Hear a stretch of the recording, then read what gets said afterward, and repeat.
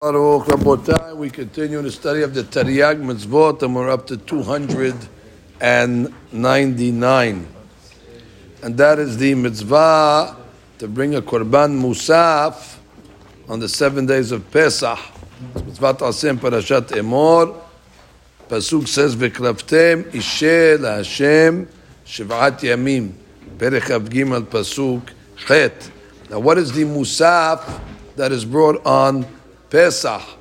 So it includes the following: Shene Parim, that's 2 bulls, Ayil Echad, 1 ram, Zayin Kevasim, 7 sheep, and all of those are for Olah, and 1 Se'ir, 1 goat, Lehatat. The shortish of the mitzvah, Ki Adam Nif'al Kefi Ma'asehu.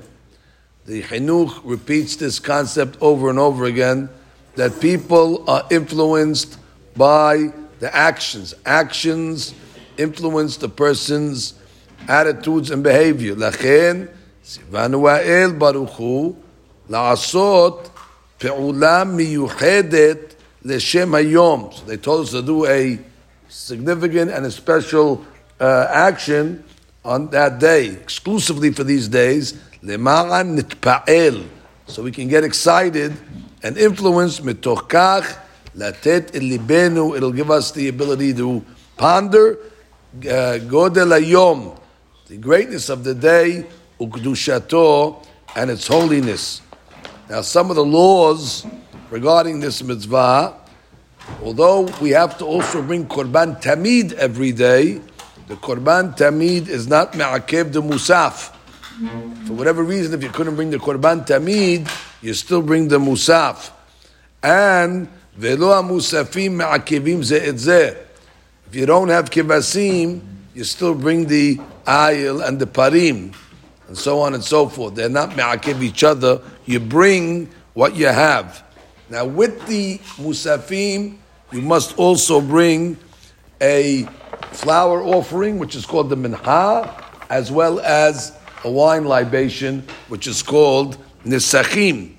We'll just review quickly the amounts that are brought for each group. When it comes to parim, so there's 3 esronim of solet, 6 log of shemen mixed into the esronim, and 6 log of wine.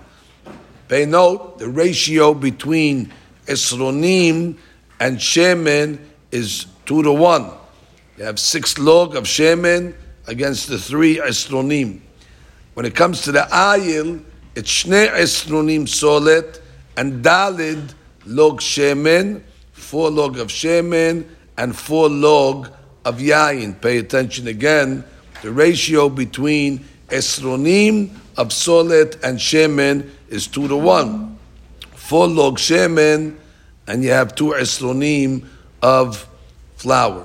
When it comes to the kivasim, it's 1 esaron of solet and 3 log shaman. That's 3-to-1. And you have 3 log yayin. Now, because of this, the Chinuch tells us you're allowed to put the nisachim of the parim together with the nisachim of elim, but you're not allowed to mix the nisachim of the kivasim with the nisachim of the parim and the elim. The reason is because since the parim and the elim have the same ratio, it's double, so therefore those nisachim can be poured together, but they cannot be mixed with the kivasim because they don't have a 2-to-1 ratio, they have a 3-to-1 ratio. This mitzvah is noheget only at the time of the Bet HaMikdash. It applies to the male kohanim because they're the ones that do the service. V'im avru ha-kohanim al zeh. The kohanim transgressed. Velo ekrivu et korban musaf bemo'adon. They did not bring the korban musaf. Betelu mitzvat aseh zeh. They have transgressed this positive commandment. And then the rabbi says, Ubenei Yisrael nikiyim. The people are exempt because it's on the kohanim really to take care of this obligation more than anybody else. But then the Chinuch says a big chidush. He says, but im hirgishu Yisrael badavar. If there was some Bnei Yisrael that realized, hey, these kohanim are delinquent, they're not bringing the musaf, and they had the ability to rebuke, or they had the ability to influence the Kohanim to bring the Korban when they found out that they weren't bringing it, and they didn't. So then he says, Gam alehem yihye hapesha. The onus is going to be on anybody that was able to influence, and they did not. Ki kol inyan habayit hakadosh v'kol sheken temidim u'musafim al hatzibur kulo hu mutal.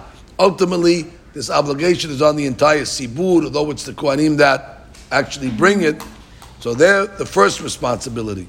But if there were Jews that were able to influence and they didn't use the influence to force the Kohanim to bring the Korban, they will be guilty as well. Again, this is a mitzvat aseh, so there is no physical punishment in this, but the punishment obviously is going to be bidei shamayim.